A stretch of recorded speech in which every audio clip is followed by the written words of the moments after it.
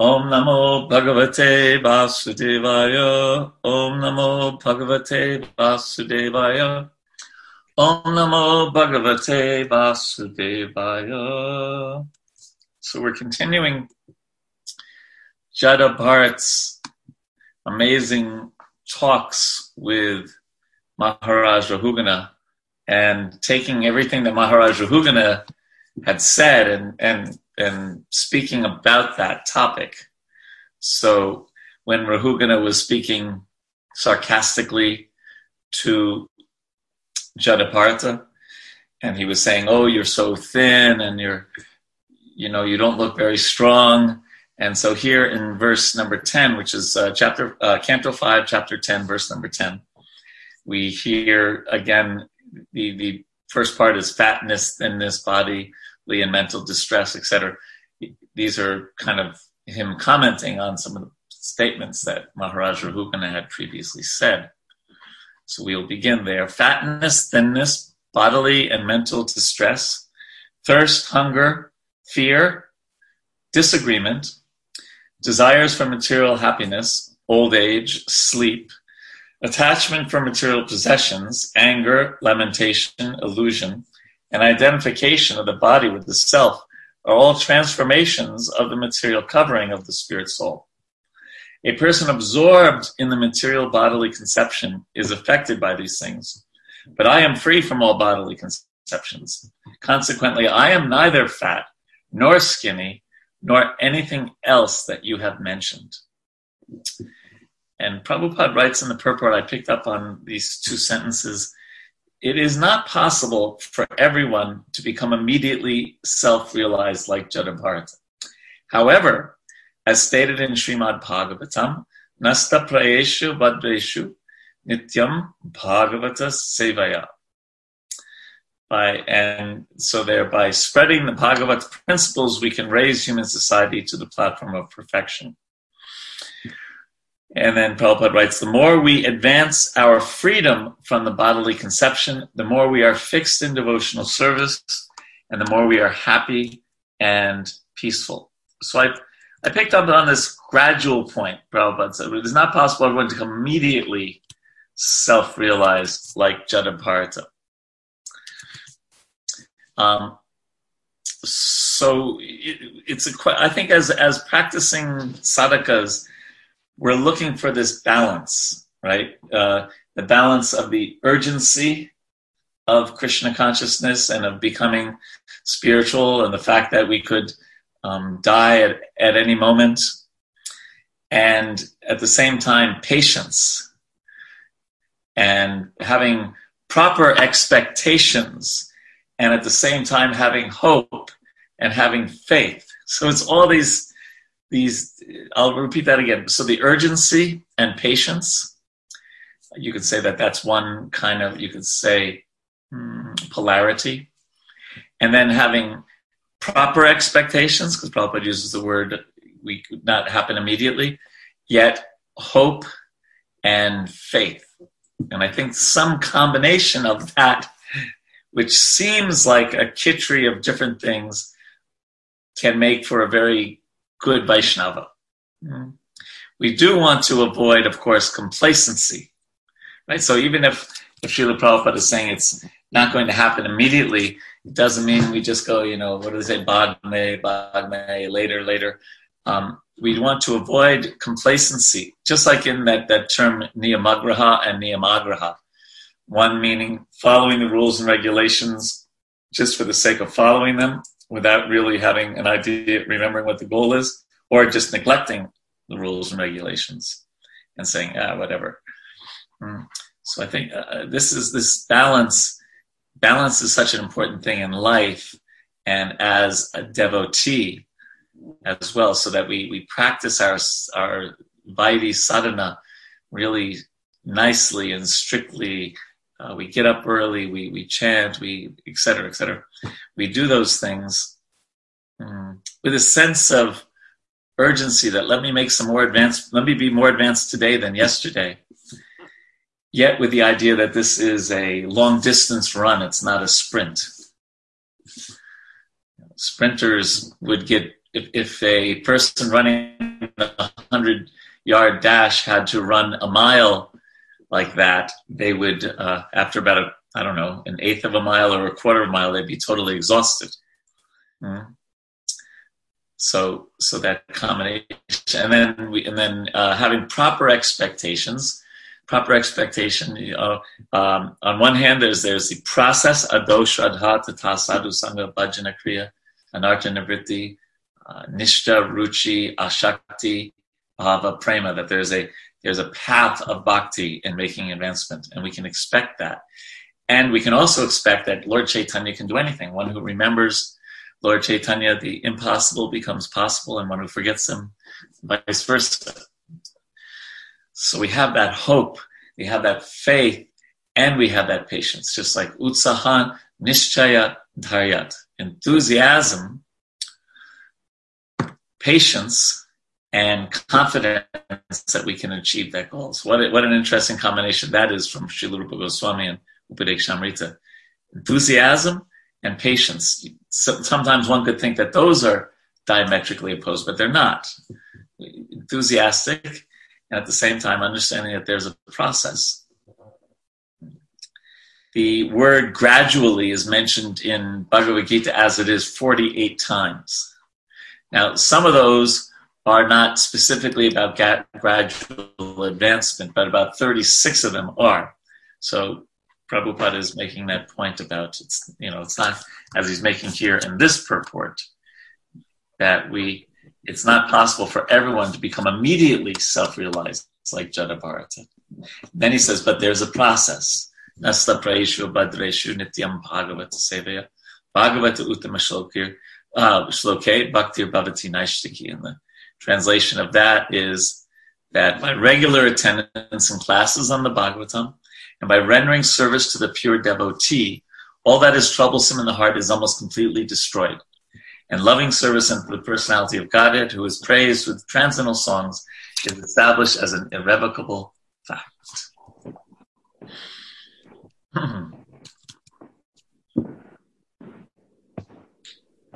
So some thoughts on this statement here in Prabhupada's purport, or what we have just spoken about?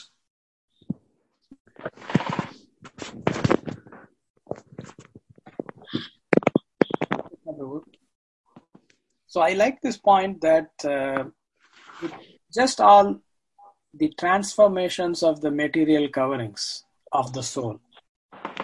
Right?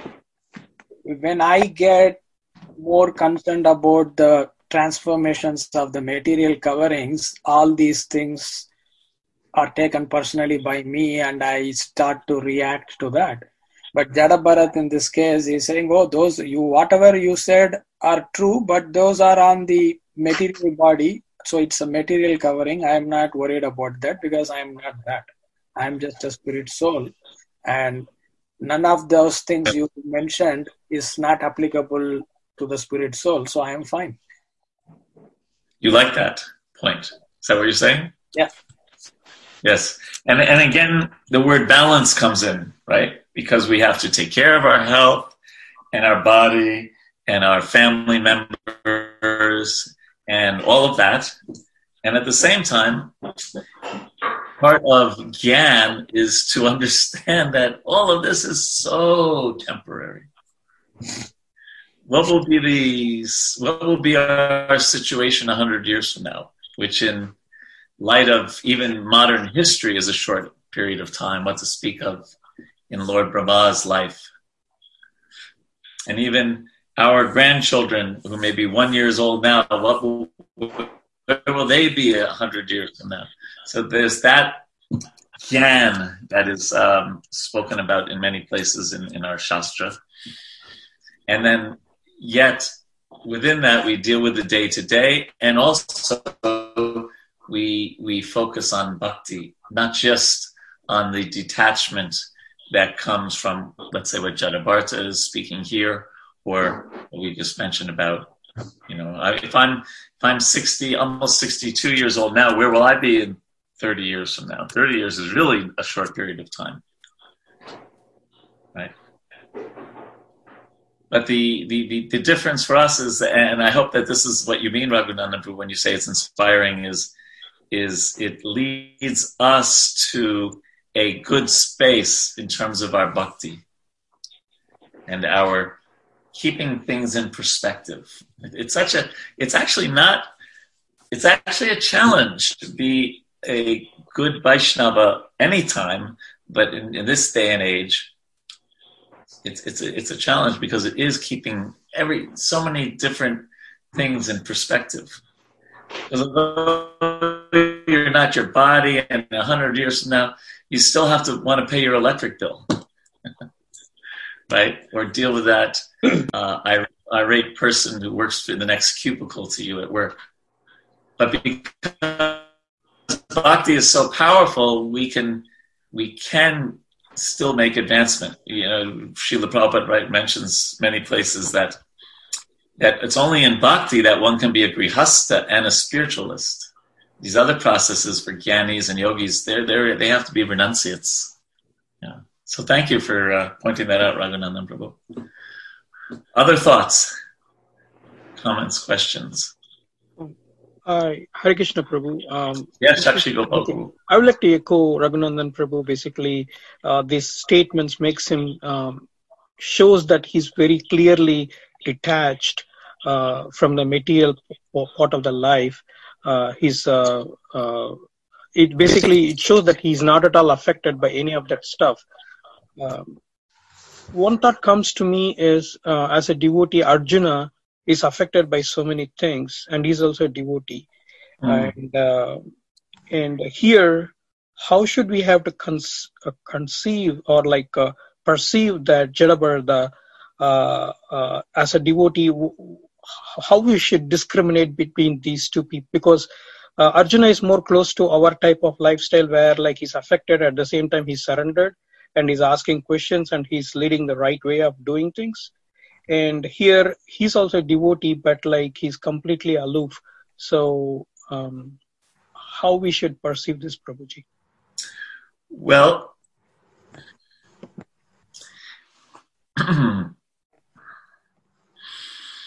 the different devotees have different relationships with the Lord. And isn't it mentioned here? I'm sorry that I don't remember, but they say that he comes in the line of Kapila Muni. Is that right? Isn't that mentioned because he took shelter of the ashram where Kapila Muni was from? Is that right? Does anyone remember that? Yes, Prabhu. Yeah, okay, got it right. So Kapila Muni, of course, is the author of Sankhya philosophy. So again, a very much a detachment, gyan kind of approach in part. Of course, as Prabhupada writes in chapter 2, verse 39 of the Gita, that Sankhya Yoga leads to Bhakti Yoga. So here we can get some inspiration from his level of detachment, and at the same time say, well, in my particular case, I get more inspiration perhaps from Arjuna's example. Just like we're not going to, we're not instructed, for example, to be like Jadabharata, to not take bath, to have a blackened Brahmin thread, to make ourselves deaf and dumb, etc., seemingly so.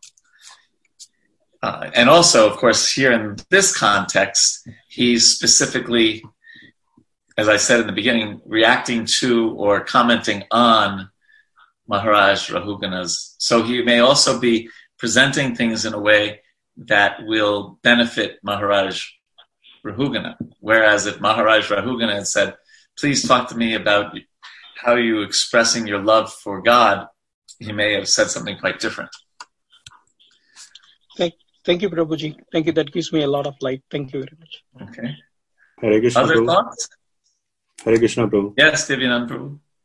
Prabhu, I was thinking that based on what Sakshi Gopal Prabhu said, that Arjun, he understood Gita and then he performed his duty with the knowledge and being surrendered to Krishna. But at the same time, if you look at it, after when Krishna departed, when he went back to the spiritual world, then Arjuna used that same knowledge of Gita to give up everything as well. So to some extent, he did both at different parts of his life. So, and if we try to apply that to our life as to where we are, at what situation we are in, or what, like we are all grihasthas, and we have to some extent not totally give up bodily consumption because it's going to be too hard, is what I'm thinking. I may be wrong, but and then find the right time to actually go with that conception of totally out of bodily consumption when we don't have those responsibilities and other things that we have to deal with right now. Yes, just like if I haven't had a chance to listen to it yet, but yesterday or the day before yesterday, Krishna Nandini Mataji was interviewed, and she's a Shiksha guru to many, many devotees, and she's getting prepared to leave her body. And so I'm sure and she was part of the Grihastha Vision team for a long time. So I would guess it's likely that what she may have been saying 15 years ago about Grihastha life and all that might be different than what she's saying, pretty much in hospice and preparing to leave this world. So thank you for that, Divya and Prabhu. There's at different times in our life, there may be different emphases. Different emphases. I'm not sure if it's how you pronounce the plural of emphasis. So let's move on. Okay. Unless someone else, one last comment if someone would like to make. Did anyone hear Krishna Nandini Mataji's interview? Yeah, I heard that, Prabhuji. The one that Anuttama Prabhu did? That's yes. Yes, it was very good interview. Did you give us a 1-minute summary? I think one of the things was, which some of the highlights for me, one was how she actually created an atmosphere within her home for her children to always stay in bhakti, and how she focused a lot on Srila Prabhupada and hearing Srila Prabhupada's lectures and also instilling that in her kids. And just she's amazing in kind of building that relationship with Krishna, as if like she's focused too much on, and not in a very good way, that she focused on having that relationship with Krishna. So and also her story of how she came to Krishna consciousness is like an inspiration for her throughout her life. Is like how Srila Prabhupada was so merciful, and how she went to Dallas with her family, and then how Srila Prabhupada the next day, on the day of Radhashtami, gave her and her mom initiation, and she took that and into her heart, and she's living by that principle of being merciful and following the principles that are taught by Srila Prabhupada. So I thought of her as an ideal disciple of Srila Prabhupada, who is really following in the footsteps and also trying to do something for the community, in the sense of, she said she had a dream one day of Srila Prabhupada coming to her and saying that you should do something about grihasthas and write something about it. And she got inspired by that. And then she, with her husband, worked on that. So there's so many things that she said, is like how she's 100% Krishna conscious, like how she's always thinking about how to improve and have better married life for others, and also instilling those principles of Krishna consciousness to her kids. And this is coming from her kids, that how they got into Krishna consciousness is because of her loving nature, and also ability to give them that gift.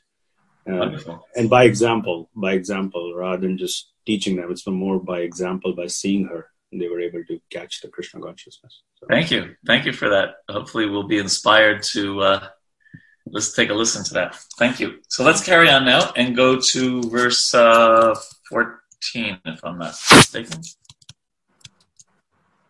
Yes, verse 14. Okay, so verse 11. My dear king, you have unnecessarily accused me of being dead, though alive. In this regard, I can only say that this is the case everywhere, because everything material has its beginning and end. As far as you're thinking that you are the king and master, and are thus trying to order me, this is also incorrect, because these positions are temporary. Today you are a king and I am your servant, but tomorrow the position may be changed, and you may be my servant and I your master. These are temporary circumstances created by providence. My dear king, if you still think that you are the king and that I am your servant, you should order me, and I shall follow your order.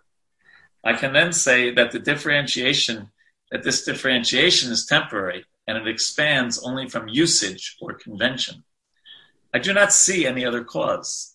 In that case, who is the master and who is the servant? Everyone is being forced by the laws of material nature. Therefore, no one is master and no one is servant. Nonetheless, if you think that you are the master and that I am the servant, I shall accept this. Please order me. What can I do for you? Now, just briefly, Prabhupada writes, for some time we play as master or servant, as actors play on the stage under someone else's direction. Text 13. My dear king, you have said, you rascal, you dull, crazy fellow, I am going to chastise you, and then you will come to your senses. In this regard, let me say that although I live like a dull, deaf, and dumb man, I am actually a self-realized person. What will you gain by punishing me? If your calculation is true and I am a madman, then your punishment will be like beating a dead horse. There will be no effect. When a madman is punished, he is not cured of his madness. 14. Sukadeva Goswami said, O Maharaj Parikshit, when King Rahugana chastised the exalted devotee Jadabharata with harsh words, that peaceful, saintly person tolerated it all and replied properly. Nescience is due to the bodily conception, and Jadabharata was not affected by this false conception. Out of his natural humility, he never considered himself a great devotee, and he agreed to suffer the results of his past karma. Like an ordinary man, he thought that by carrying the palanquin, he was destroying the reactions of his past misdeeds. Thinking in this way, he began to carry the palanquin as before. So in the purport, Prabhupada writes, wonderful purport, an exalted devotee of the Lord never thinks that he is a paramahansa or a liberated person. He always remains a humble servant of the Lord. In all reverse conditions, he agrees to suffer the results of his past life.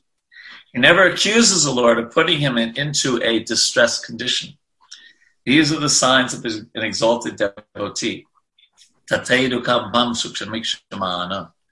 When suffering reverse conditions, the devotee always considers that the reverse conditions are the Lord's concessions. That's an interesting one. I like the word concessions. He is never angry with his master. He is always satisfied with the position his master offers. In any case, he continues performing his duty in devotional service. Such a person is guaranteed promotion back home, back to Godhead.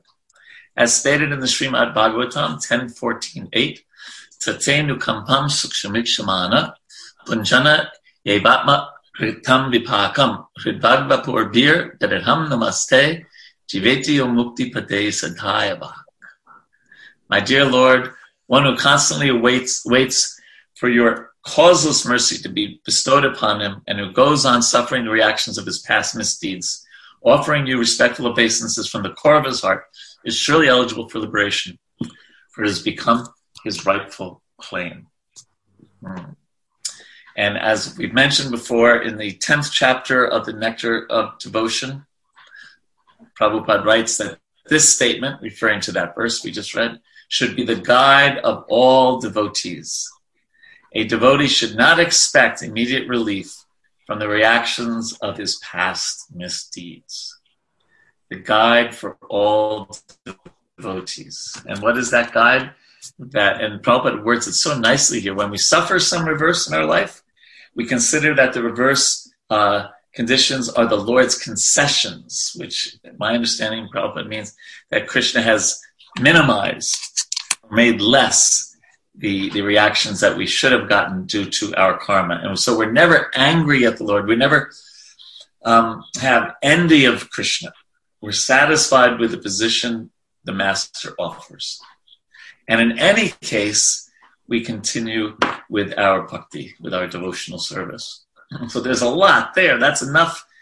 We don't have to study any more of the Bhagavatam. That's enough for a whole lifetime right there in a few sentences.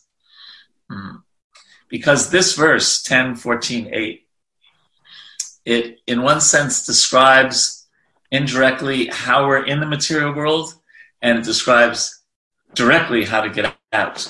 We're in the material world because we have envy of Krishna. We blame him for the situations that we're in.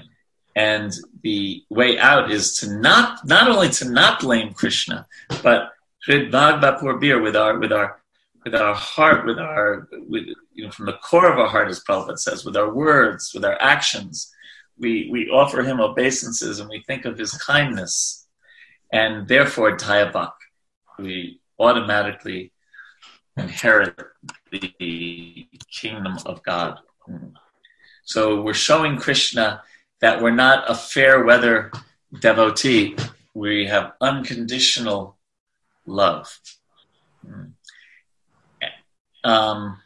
Any points on that? There's one other point I wanted to make, but any thoughts on that before I go to the other point? Hare Krishna Prabhu. Okay. Raghunandan Prabhu, go ahead. Thank you, Prabhu. 2 points. Jada Bharat is in the mood of service. He says, if you still think that you are the master and I am the servant, what can I do for you? I am at your service. That's one thing. And the second thing is, as you were mentioning, he did not have that envy, or he did not even have a grudge. Oh, I am being made to carry a palanquin. He said, it's just my past activities and the reactions of those activities are catching up to me. I will just experience them and move on. I will not hold a grudge against anybody, and especially towards the Supreme Lord. So that was very inspiring. Yeah, and I think, what you said helped me think of another point to Shakshi Gopal Prabhu's question, and that is Maharaj Rahugana's adhikar, where he's at. I think I kind of mentioned it before, but more clearly now. So he's speaking to Maharaj Rahugana in a way that he can understand. He's not going directly to, you should meditate on the Rasa Leela in Braj. That's not what So Jadabharta might be, who knows what his level of, where his meditation is in his bhakti, but he's speaking in such a way to benefit Maharaj Rahugana, to be a servant. So that's what you were saying. He was a servant. He was ready, but he's being a servant even in his kind of chastising Maharaj Rahugana as well. Divyanand Prabhu, you want to say something? Yeah, Hare Krishna Prabhu. I have a similar point that Raghunandan Prabhu said on the same lines. It says like an ordinary man, he thought that by carrying the palanquin, he was destroying the reactions of his past misdeeds. So I was thinking that just by doing an ordinary activity, which is just carrying the palanquin, how is he able to destroy the reactions of his past misdeeds? Does that mean that he is, and if we apply this to our life and practically looking at it, it's not that devotional service is destroying the misdeeds. Is it the ordinary activity of just carrying the palanquin is destroying the misdeeds? Well, it's explained in two different ways, right? We do say karmani nidahatikintu cha bhakti bhajam, right? That's from the Brahma Samhita, where it says that by performing bhakti, it clears away our karma. And this is also mentioned in great detail in the Nectar of Devotion, where it talks about the 4 stages of karma, aprabdha, kuta, bija, and prabdha karma, and how bhakti gets rid of all of them. I think one of the examples is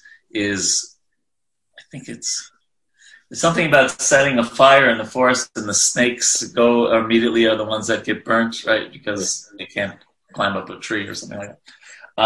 And there's a couple of examples that Rupa Goswami gives to illuminate this point. So bhakti, and the interesting thing about bhakti is it gets rid of both so-called bad and so-called good karma, right? And the other thing we can meditate upon is on a lower level, is that when we go through some kind of difficulty, some kind of suffering, okay, so that whatever bad karma that was, that's being spent now, right? And another thing we can think of is if we have a challenging relationship with someone and they might give us some grief, we can simultaneously be thinking, oh, well, this is good. As Prabhupada once said, do not be upset at the agent of your karma. And also we can say, I'm not going to probably get into it with this person, because we re-engage in that karma and kind of get more entangled in it. Sometimes it's better just walk away. It depends on the situation. If that person is speaking ill of Krishna or Krishna's devotees, that's another thing. But yeah, is that all right? Yes, cool. Okay. Sure. Yes, Gurudas. It's worth summarizing the 2 points you just made. To my mind, one is that by doing service, we should have the understanding or the faith that our karma is being destroyed, and also by suffering from our past misdeeds, we're thinking that our karma is being destroyed. You put it very nicely.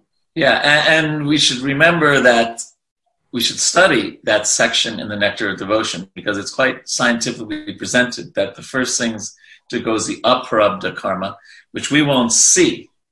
Right? Aprarabdha literally means unmanifest, so we're not going to see it. Then slowly the mental inclination, I forget which one, kuta, bija, and only the prarabdha is often left. So in that 10th chapter of Nectar of Devotion, did I quote it here? Yes, a devotee should not expect immediate relief from the reaction of his past misdeeds, and the reason we say that is because it goes through these 4 stages. And so then Vishwanath, I think it was Vishwanath Chakravarti Thakur, he poses the question, well, if that's true, if someone becomes a completely pure devotee, why would they stay within this body? Because this body is a manifestation of prarabdha karma, right? It's, the whole thing is. And Vishwanath Chakravarti Thakur answers it himself and says that for such a great devotee, Krishna keeps him in his material body so that he can preach to others and help others. Yeah. And that's Jada Bharata's position. Yeah, that is his position. Yeah, he says, "Oh, whatever, Krishna, whatever you want." More like the acceptance. Whatever Krishna wants or arranges, the pure devotee is ready to accept that. Yes, Rake Krishna Marike, Mare Krishna Rakeke. And you see, this goes back to that balance that we talked before. So sometimes we devotees will misapply that Rake Krishna, Marike, Mare Krishna, right? And say, well, that's all right. I don't need to wear a mask, or I can just go out to kirtan with 300 devotees, and if Krishna wants to kill me, I'll get COVID-19. If Krishna wants to save me, Prabhupada signed each of his letters, I hope this meets you in good health. I hope you are well. So we should also want to satisfy Prabhupada's hope for us. Right. Okay, so shall we continue? Unless anyone else, Jivata Prabhu, Mam, Jay, Saradia, anyone else? Miriam, others? Okay, then we'll go. Hare Krishna, can you hear me? Yes. I just want to say, I think it requires a lot of effort to understand that, whenever some difficulties actually occur in our life, it's actually a blessing, because at that point you're engrossed in the difficulty, you're very upset about it, and you're thinking, why is Krishna doing this to me? Why is Krishna doing this to me? And you become upset with Krishna, and your devotional service gets affected because of that. So to actually separate yourself from the actual situation and move on to the thing that, what is the blessing? What is the opportunity here? What can I learn from this? And that's where you actually, start to reap the benefits of devotional service, I think. And I think that's what brings you closer to Krishna, because at that point is when you're broken, and at that point is you feel like, you need the most help from Krishna. I think that's so difficult to do. Thank you for that. And that's what happened with Arjuna in Bhagavad Gita. In the first chapter, he was saying, I got this, I got it all figured out. And then finally he just said, okay, Krishna. I can't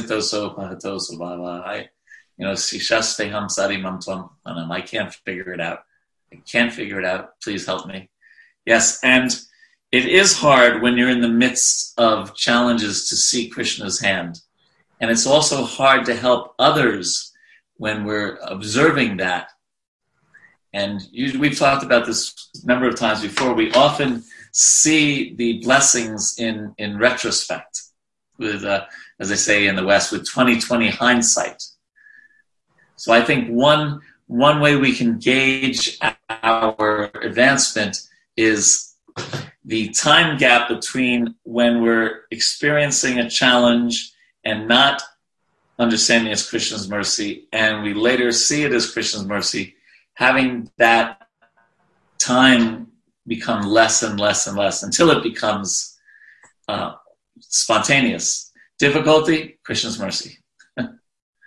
And sometimes we need help from other devotees to help us remember that. So thank you for bringing it up, Jay. It's a really good point. Yeah, I often try and read as much as Queen Kunti's prayers, whenever I'm going through difficult times. And, it makes me feel really humbled. The kind of difficulty she's undergone compared to what I have, staying at home, stuck, in quarantine. That's nothing compared to being stuck in a palace that's about to burn down. So it kind of helps me think outside the box and, look at it from a wider perspective. And are you praying for more and more calamities? Not yet. I haven't reached at that stage yet. We don't have to. We have enough. We all have enough. Probably don't pray for that. Should we be praying for calamities? I don't think so.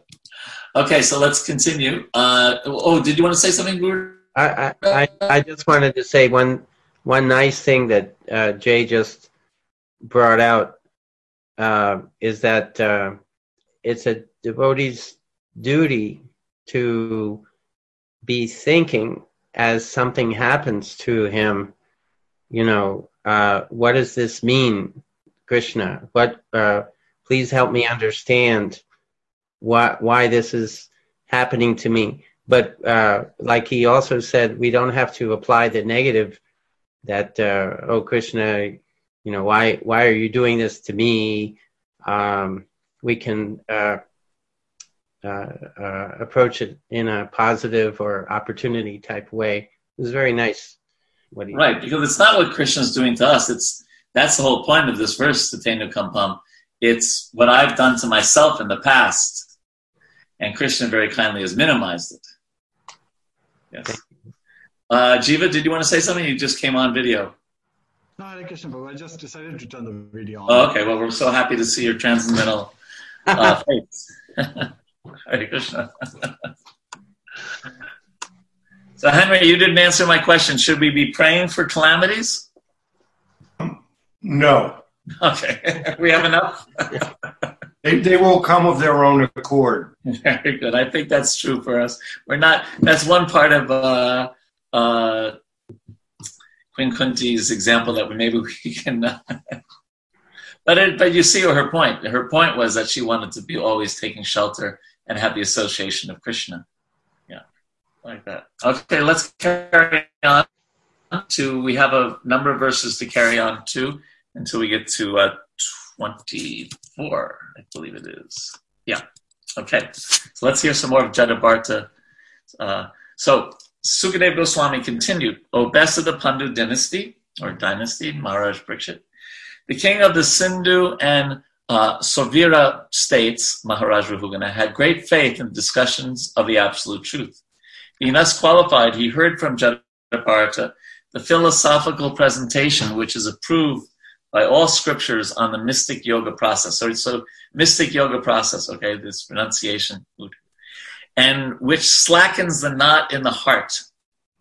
His material conception of himself as a king was thus destroyed. He immediately descended from his palanquin and fell flat on the ground with his head at the lotus feet of Jadabharata in such a way that he might be excused for his insulting words against the great Brahmana. He then prayed as follows. So just imagine how, sometimes when we're trying to bring someone to Krishna consciousness, it takes a year or two or whatever. And here it was like, he just surrendered. King Rahugana said, "O Brahmana, you appear to be moving in this world, very much covered and unknown to others. Who are you? Are you a learned Brahmana and saintly person? I see that you're wearing a sacred thread. Are you one of those exalted, liberated saints, such as Dattatreya and other highly advanced, learned scholars? May I ask, whose disciple are you? Where do you live? Why have you come to this place? Is your mission in coming here to do good for us? Please let me know who you are." My dear sir, I am not at all afraid of the thunderbolt of King Indra, nor am I afraid of the serpentine, piercing tridents of Lord Shiva. I do not care for the punishment of Yamaraj, the superintendent of death, nor am I afraid of fire, scorching sun, moon, wind, nor the weapons of Kuvera. Yet I am afraid of offending a Brahmana. I am very much afraid of this. If only we had that understanding sometimes. My dear sir, it appears that the influence of your great spiritual knowledge is hidden. Factually, you are bereft of all material association and fully absorbed in the thought of the Supreme. Consequently, you are unlimitedly advanced in spiritual knowledge. Unlimitedly. Please tell me why you are wandering around like a dullard. O great saintly person, you have spoken words approved by the yogic process. Again, yogic process. But it is not possible for us to understand what you have said. Therefore, kindly explain it. I consider your good self the most exalted master of mystic power. You know the spiritual science perfectly well. You are the most exalted of all learned sages, and you have descended for the benefit of all human society. You have come to give spiritual knowledge, and you are a direct, here's that point that we brought up. You are a direct representative of Kapil Dev, the incarnation of God and the plenary portion of knowledge. I am therefore asking you, O spiritual master, what is the most secure shelter in this world? Is it not a fact that your good self is the direct representative of Kapil Dev, the incarnation of the Supreme Personality of Godhead? To examine people and see who is actually a human being and who is not, you have presented yourself to be a deaf and dumb person. You are not moving this way are you not moving this way upon the surface of the world? I am very attached to family life and worldly activities, and I am blind to spiritual knowledge. Nonetheless, I am now present before you, and I'm seeking enlightenment from you. How can I advance in spiritual life? You have said I am not fatigued from labor. Although the soul is different from the body, there is fatigue because of bodily labor, and it appears to be the fatigue of the soul. When you are carrying the palanquin, there is certainly labor for the soul. This is my conjecture. You have also said that the external behavior exhibited between the master and the servant is not factual.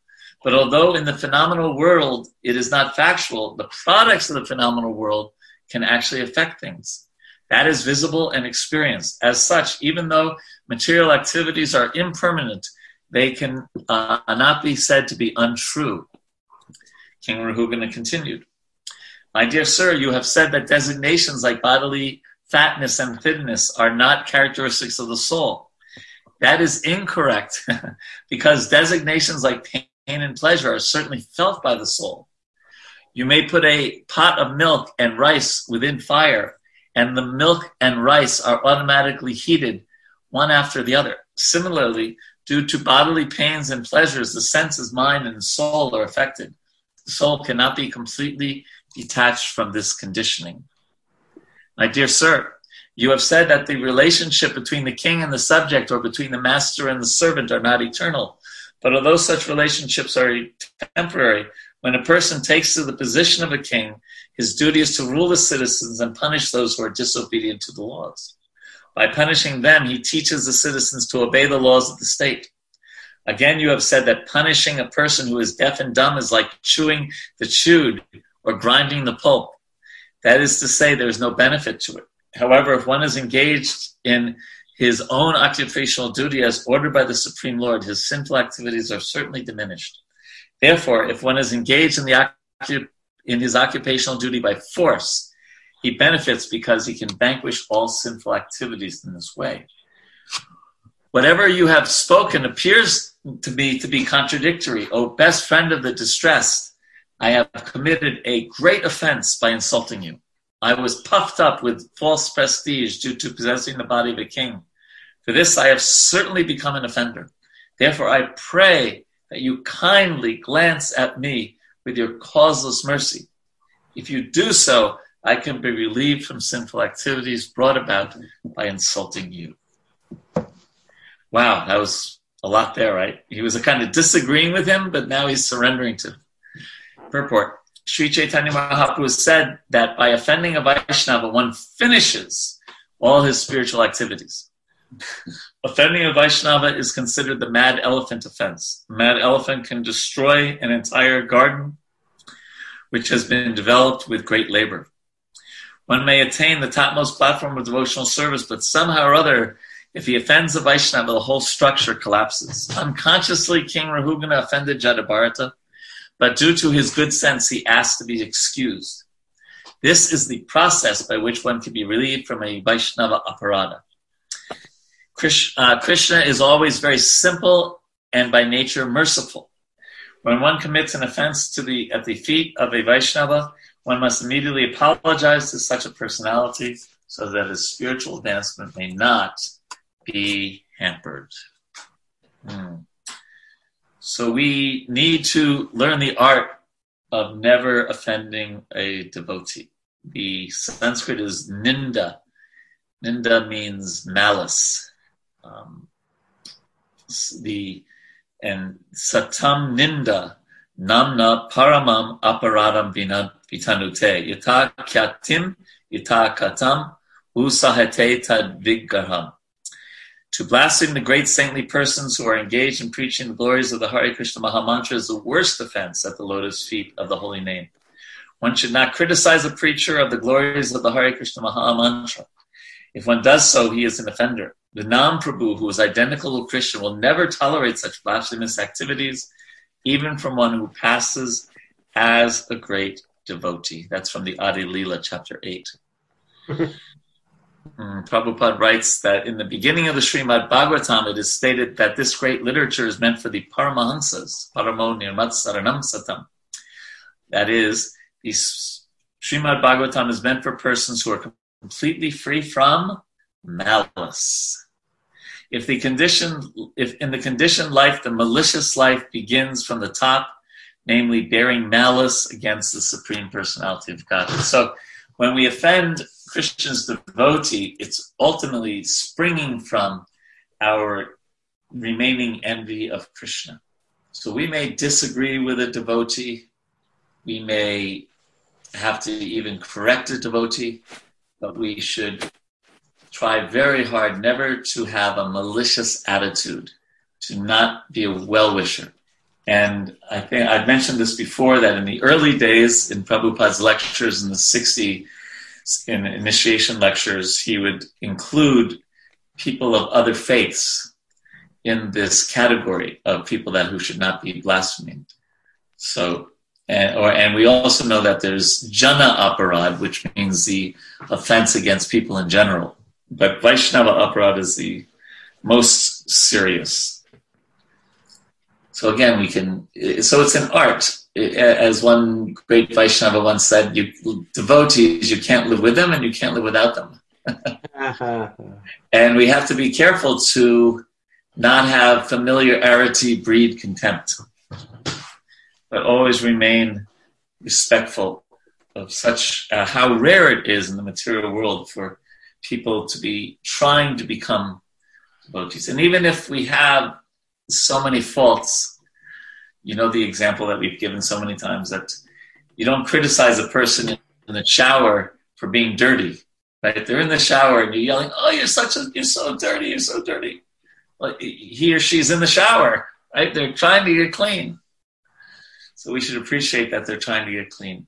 And whatever we have to do, whatever trick we may have to use in our mind, whatever it takes, to be really careful about offending devotees. Some thoughts? Well, I think to be really safe, we don't want to offend anyone. Right. And also I was thinking about this scene, so here the king is out traveling. I mean, he must have had a retinue with him and, guards and other people and maybe ministers and then he's jumping down off the palanquin and he's offering his obeisances to one of the people carrying the palanquin. They must have been shocked. Yes, right. Yeah, that's a good point. They must have been shocked. Yes. And we don't want to offend anyone. We may sometimes, for someone's benefit, correct them, or even tell them things that they may not like to hear. Like, that eating of the meat that you're doing on a regular basis, that is hurting you physically, that is hurting you in your consciousness, and it's hurting you in your ability to understand God. So we may sometimes have to speak the plain truth. But even then, as far as possible, we try to do it palatably. Other thoughts? Hare Krishna. Can you hear me, Prabhu? Yeah. A little louder, please. Hare Krishna? Yes. Okay, Prabhu. Very nice points, Prabhu. At all times, I mean, these are some of the challenges most of us face. Either I would say that most of the times people are in denial. They have such anarthas, but they would like to observe these in other people.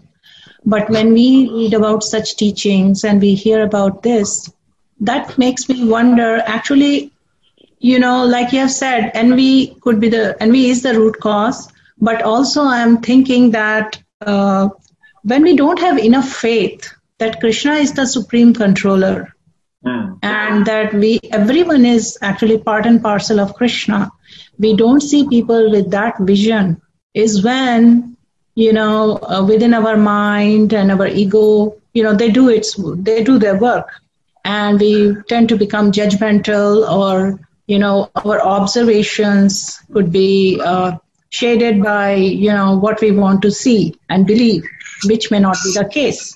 So many times it has come to my observation now lately, in last couple of years, ever since I've been thinking deeply about these teachings, I have reflected back upon many exchanges in my life where I formed certain opinions about people.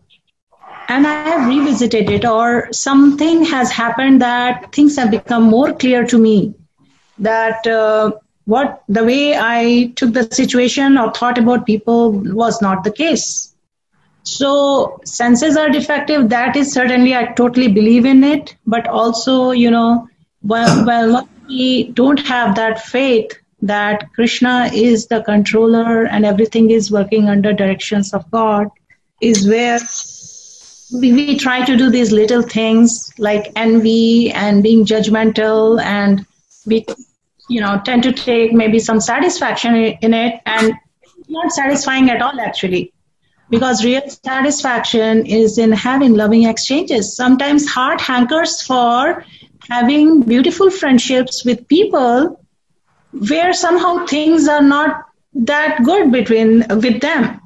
And why does that happen? Because, naturally, we hear so much in our teachings that we want to love and we want to be loved. That is our natural position, to serve. And so in absence of that, of understanding, we tend to do all kind of things with the weakness of our heart. So as we were going through this verse, and, you pointed out. Did we lose her? Yeah, back. Is it on now? It's on. Okay. So, yeah. And then I was thinking how chanting of the holy names or engaging in any kind of service with the devotees, it's so purifying.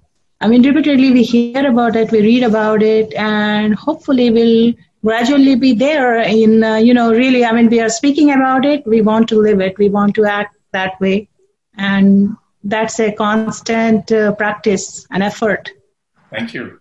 I agree with you. I think that's a really important point, that when we don't see Krishna as a Supreme Lord and acting in our lives, that's often when we can do things like commit Vaishnava aparad. Very good. Thank you, Mataji.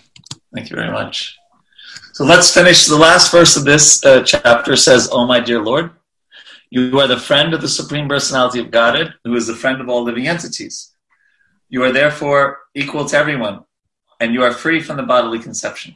Although I have committed an offense by insulting you, I know that there is no loss or gain for you due to my insult. You are fixed in your determination that I have committed an offense. Because of this, even though I may be as strong as Lord Shiva, I shall be vanquished without delay due to my offense at the lotus feet of a Vaishnava."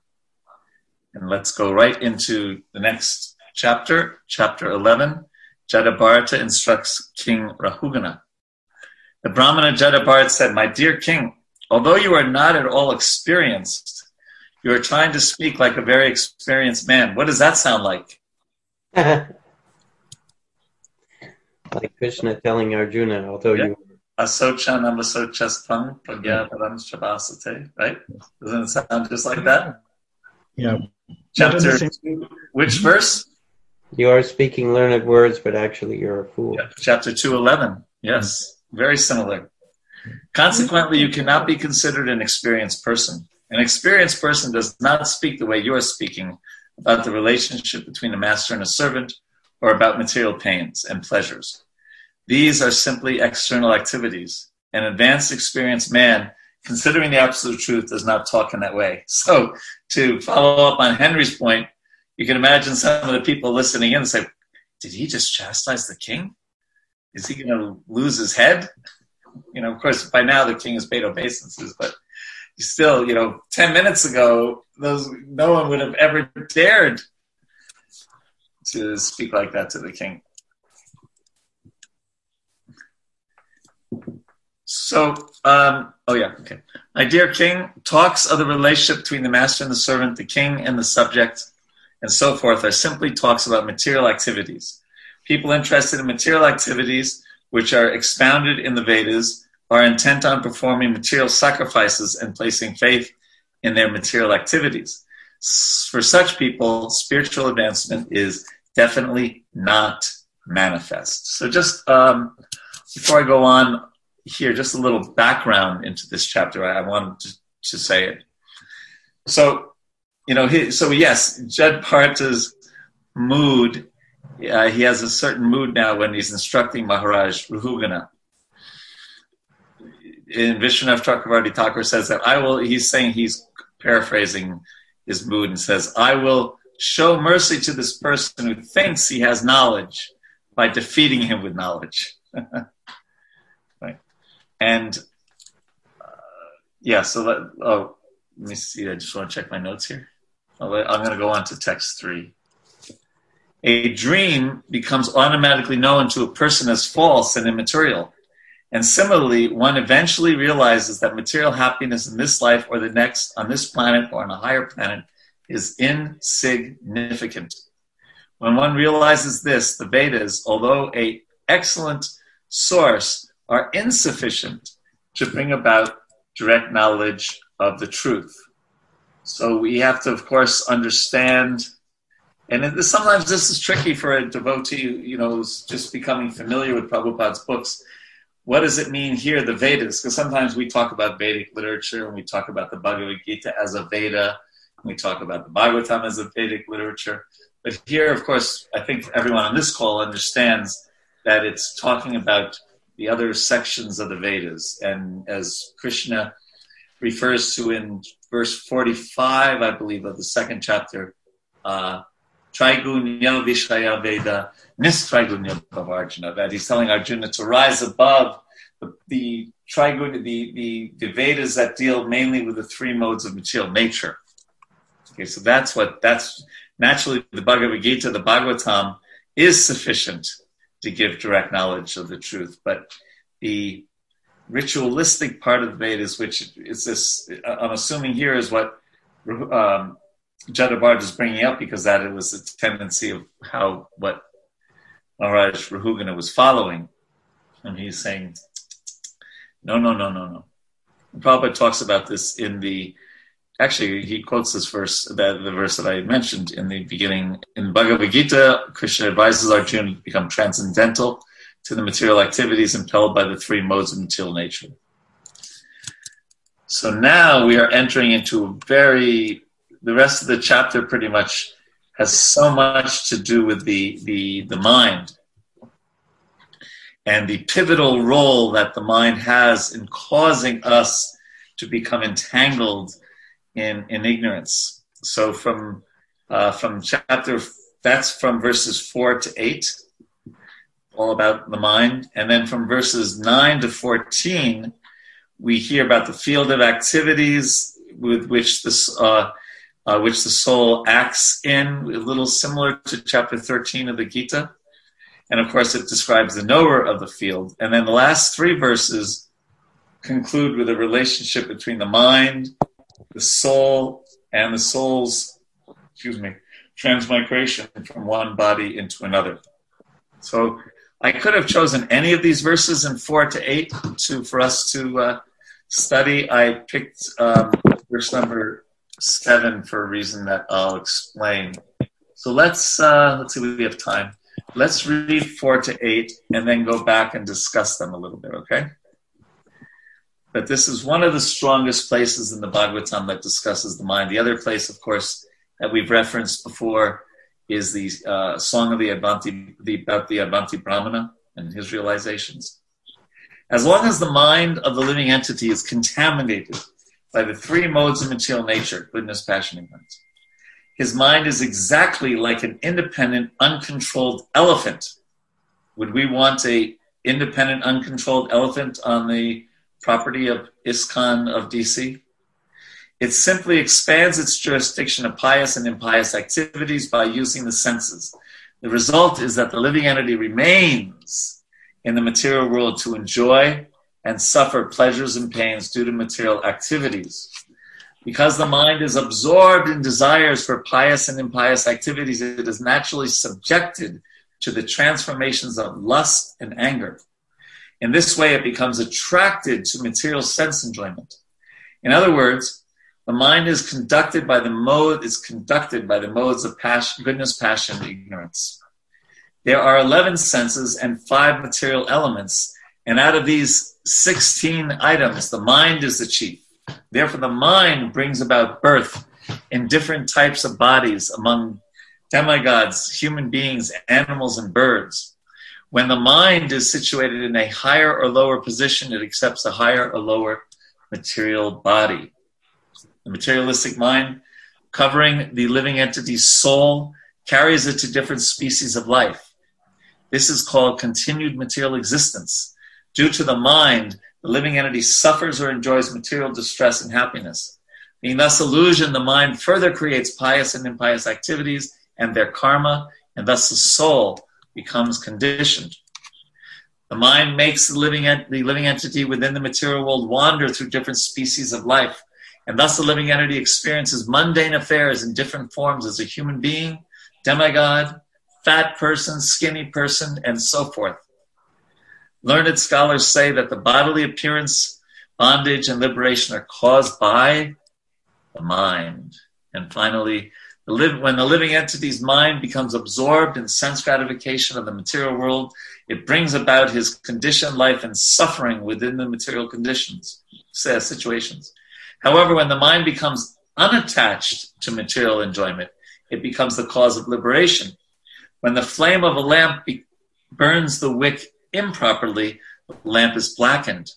But when the lamp is filled with ghee and is burning properly, there is bright illumination. Similarly, when the mind is absorbed in material sense gratification, it causes suffering. And when detached from material sense gratification, it brings about the original brightness of Krishna consciousness. Wow. So, a little bit about the mind. and reading a little bit from Vishwanath Chakravarti Thakur, when he's talking about text number 4, he says, what is the general reason people attempt to find material happiness, even when they have heard enlightened teachings by devotees? That's a good question, right?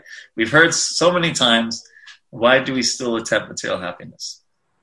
And then he answers that Jada Bharata assures us that, he says that the 3 modes of nature forcibly pull out the desires in the mind. And the mind is as unstoppable as a mad elephant.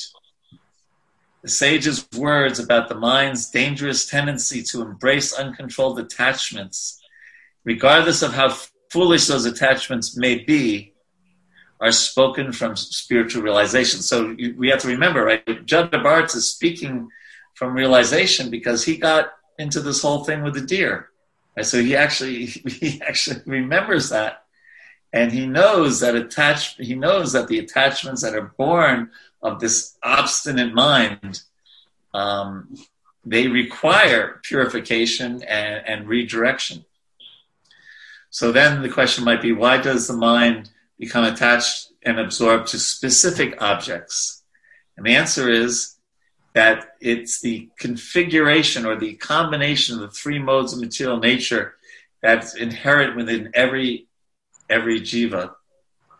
And based on that individual configuration of the modes, our mind becomes absorbed in various combinations of pious and impious desires, driven by, as it says here in verse number 5, lust and anger. Okay, so the modes are so much dictating what our mind is attracted or not attracted to. Mind. So let's just read a little bit of, I chose verse 7. Where is it? Oh, yes. Because when I give classes, I often refer to these 2 words, para and avara. And this is where I found those 2 words explained in the best way. Just as the mind is the cause of bondage, it can also be the cause of liberation. The mind is described here as para avara. Para means transcendental and avara means material. When the mind is engaged in the Lord's service, Savaya Mana Krishna Padhara Vindayo, it is called para, transcendental. And when the mind is engaged in material sense gratification, it's called avara, or material. Or just as we heard in Bhagavad Gita, Udared Atmanatmanam, Natmanam Avasadyat, Atmaiva Hyatmanal Bandur, Atmaiva Vipur Atmanaham. That the mind can be our friend, our Bandur, or our Vipur, our enemy. And then a little later, Prabhupada writes, as stated in the Narada Pancharatra, Sarvopadi Vinir Mukdam Tatparat Vena Nirmalam, when the mind and senses are purified, one's total existence is purified and one's designations are also purified. One no longer considers himself, so here this list of designations, a human being, a demigod, a cat, a dog, a Hindu, a Muslim, and so forth. When the senses and mind are purified, and one is fully engaged in Krishna's service, one can be liberated and return home back to God.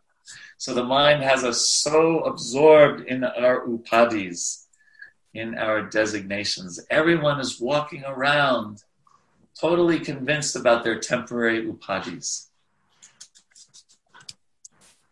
Whether it's their favorite sports team or their religion, or they're being interested in NASCAR racing or whatever it is. There's so many different upadis that we just pile on ourselves that cover over the one upadi we want. Jivara Swarupahaya Krishnara Nityanas. So that was a little speech. Some thoughts about the mind. And anyone ever have experience of the mind causing trouble? Mm-hmm. Saradia, you want to say something? Oh, you're off mute for a second there. Mind is like a double agent. Yeah, it's double agent, exactly. That's a good way to put it. So it basically tricks us into believing that, this is the right thing to do, but it is acting as Maya's agent. But when that mind is guided by a proper intelligence, and that intelligence is properly guided by spiritual knowledge, then the mind becomes a friend. Yes. Right. So that's the challenge. So as Radhanath Swami Maharaj puts it, which dog do you feed, the good dog or the bad dog? Right. The more I feed the bad dog, the more the bad dog is going to give trouble.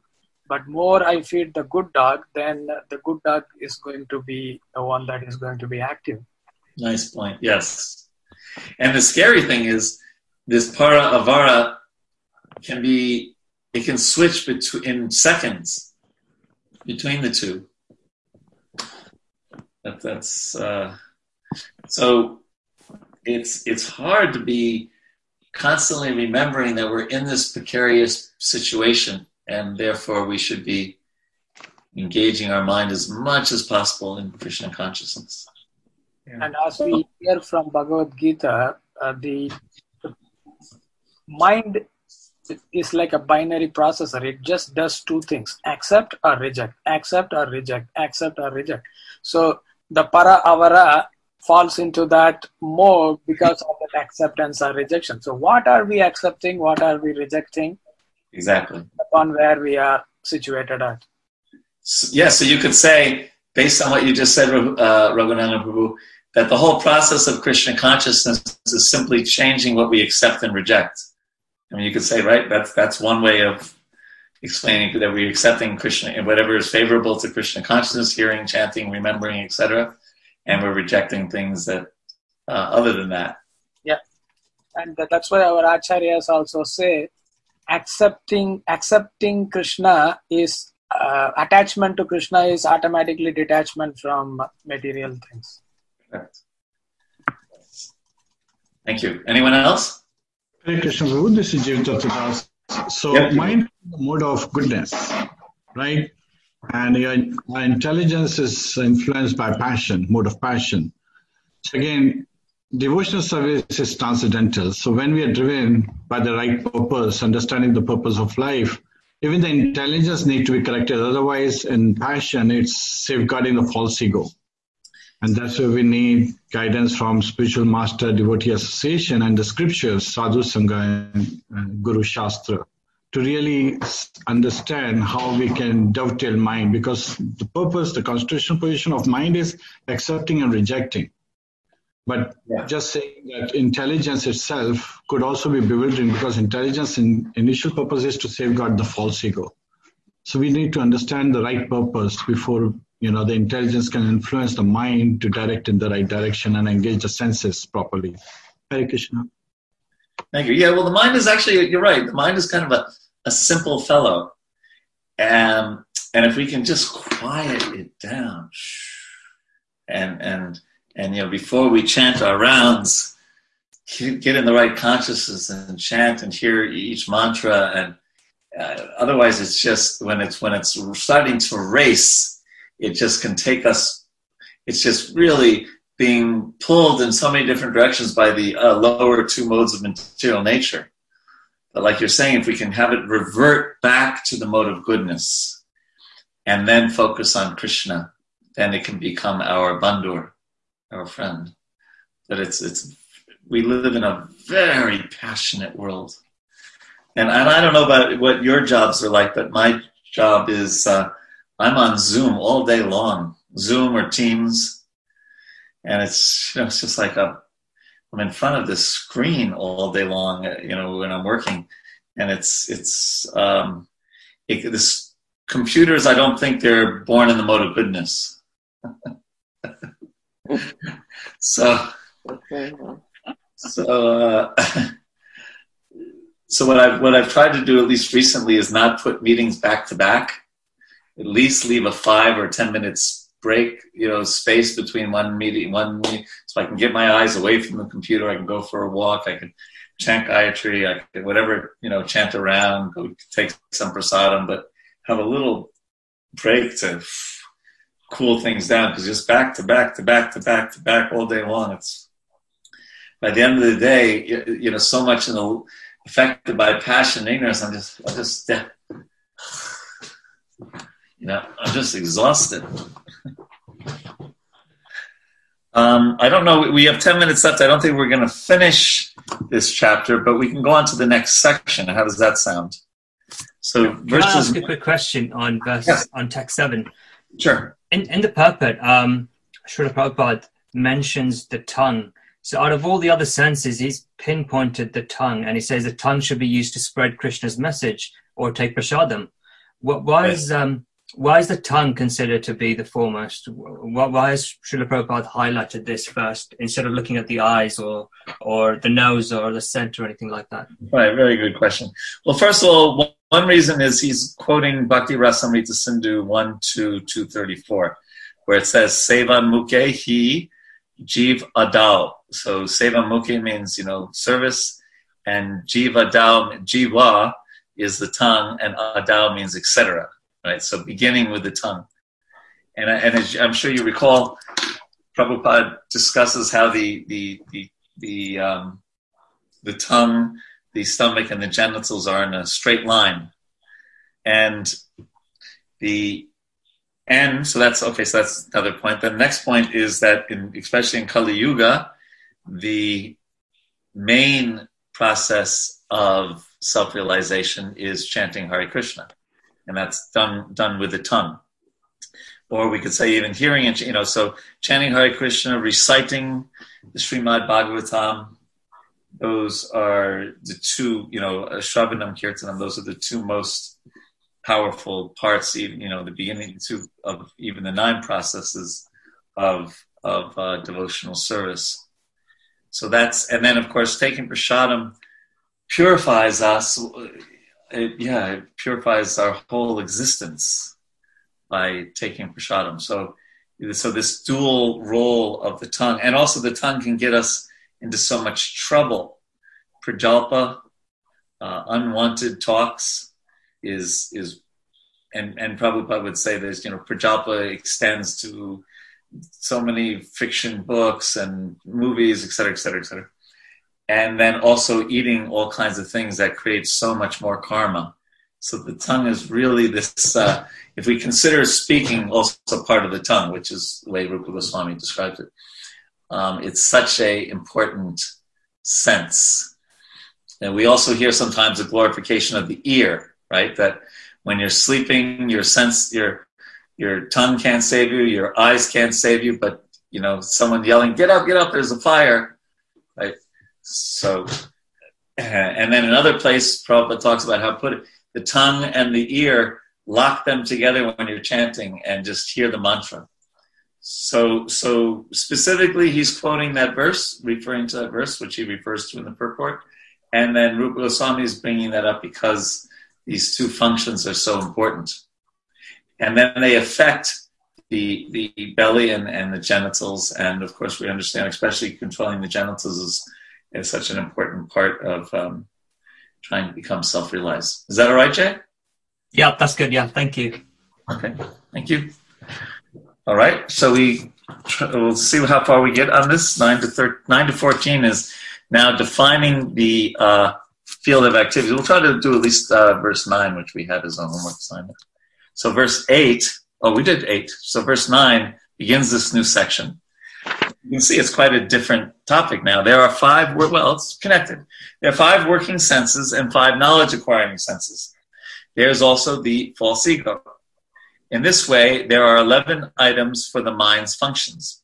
O hero, the objects of the senses, such as sound and touch, the organic activities, such as evacuation, and the different types of bodies, society, friendship, and personality are considered by learned scholars the fields of activities for the function of the mind. Prabhupada writes, the mind is the controller of the 5 knowledge-acquiring senses and the 5 working senses. Each sense has its particular field of activity. In all cases, the mind is the controller or owner. By the false ego, one thinks oneself the body and thinks in terms of my body, my house, my family, my society, my nation, and so on. These false identifications are due to the expansion of the false ego. Thus, one thinks that he is this or that. Thus, the living entity becomes entangled in material existence. So the mind projects the false sense of self. In Sanskrit, that's called the abhimana. or ahankara, the false ego. And so it projects a sense of self onto the sense objects, and onto the actions of one's bodily organs, onto one's body, onto one's mind, onto one's friends, one's society, one's personality, and one's possessions. They all start becoming I and my. So when we project onto external objects, the mind's I perceives them as mine, right? Like Janasya Mohoyam, Aham Mameti. The illusion is I and mine. I am this person, male, female, white, black, green, whatever, and this is mine. So then the field of I am mine, it's the field of activities is being explained here, and this conception just keeps us in the material world, keeps us entangled in the material existence. And as that false ego expands, as Prabhupada writes in the purport to the next verse, he says, it makes one think, this is my body, my family, my society, my country, etc. So you can see how this one verse just describes everyone in the world. and one of the problems in the world, because when we relate to, this is my country, that is not my country, right? And the consumerism in the world, and the not just taking our quota, like it says in the Ishopanishad. So much comes out of this illusion of false ego, of who I think I am, and based on who I think I am, what is mine? Some thoughts on that? It reminds me of that Aham Mameti. Yeah. I, me, and mine. Yes. George Harrison's song, all through the day. I, me, mine, I, me, mine, I, me, mine. That's where he got it from, yeah. Yeah. So it's a very powerful, I find, for a thoughtful person, bringing this, explaining this can sometimes help them become interested in Krishna consciousness. This idea of a false understanding of who we are. And then based on that, this is mine. Jadabharata opted out. His mind was strong enough to opt out of that, of the mind's material functions. Yes. I remember when I was, for a year, when I was a brahmachari, I was Jayadvaita Maharaj's servant. I think I told this story before, but we went to this really rich person's home, huge house. And he kind of spoke a little heavy. He says, you have a very nice snake hole here. Very nice what? Snake hole. Oh, I thought that's what you said. Yeah. I was waiting for the person, but he was just saying, you think this is yours, And sometimes Prabhupada would speak very heavy. That there was that time, right, where the man came and said, this is my son, this is my daughter-in-law, this is my, and Prabhupada turns to the side and says, this is my sex life. Just sometimes, the sadhu cuts sometimes. Now, he didn't say that to the guests, by the way, to the gentleman. He was just, trying to maybe make a point to one of his disciples. So actually, every one of us in the material world is, according to these teachings about the mind, everyone in the material world is, we're in a very precarious position. Even if we accept the teaching of Jadabharat, the precariousness is, we're in the material world, so we're playing like we're acting by the mind's direction, but actually we're simultaneously thinking that I'm not this body, I'm not this mind. Right. Yes. So it's time now, but next week we will definitely talk about this amazing sentence that I've been meditating on all week, or two sentences. This is in verse 17, that there is one easy weapon by which the mind can be conquered: disobedience. So, we are renegade souls, right? And we're supposed to be obedient to our Guru and to the Vaishnavas and to Krishna. So this is our one huge opportunity to be disobedient, right? To be a renegade, to be a rebel. And that is to not listen to our mind, to not obey our mind. Because usually we're very, yes, my dear mind, I obey you. So we're going to talk about that next week and then go on to this another chapter of conversations between Maharaj Rahugana and Jadabharata. So we're making progress. We are getting through. Amazing. We just started the 5th canto recently. We're already up to the 11th chapter.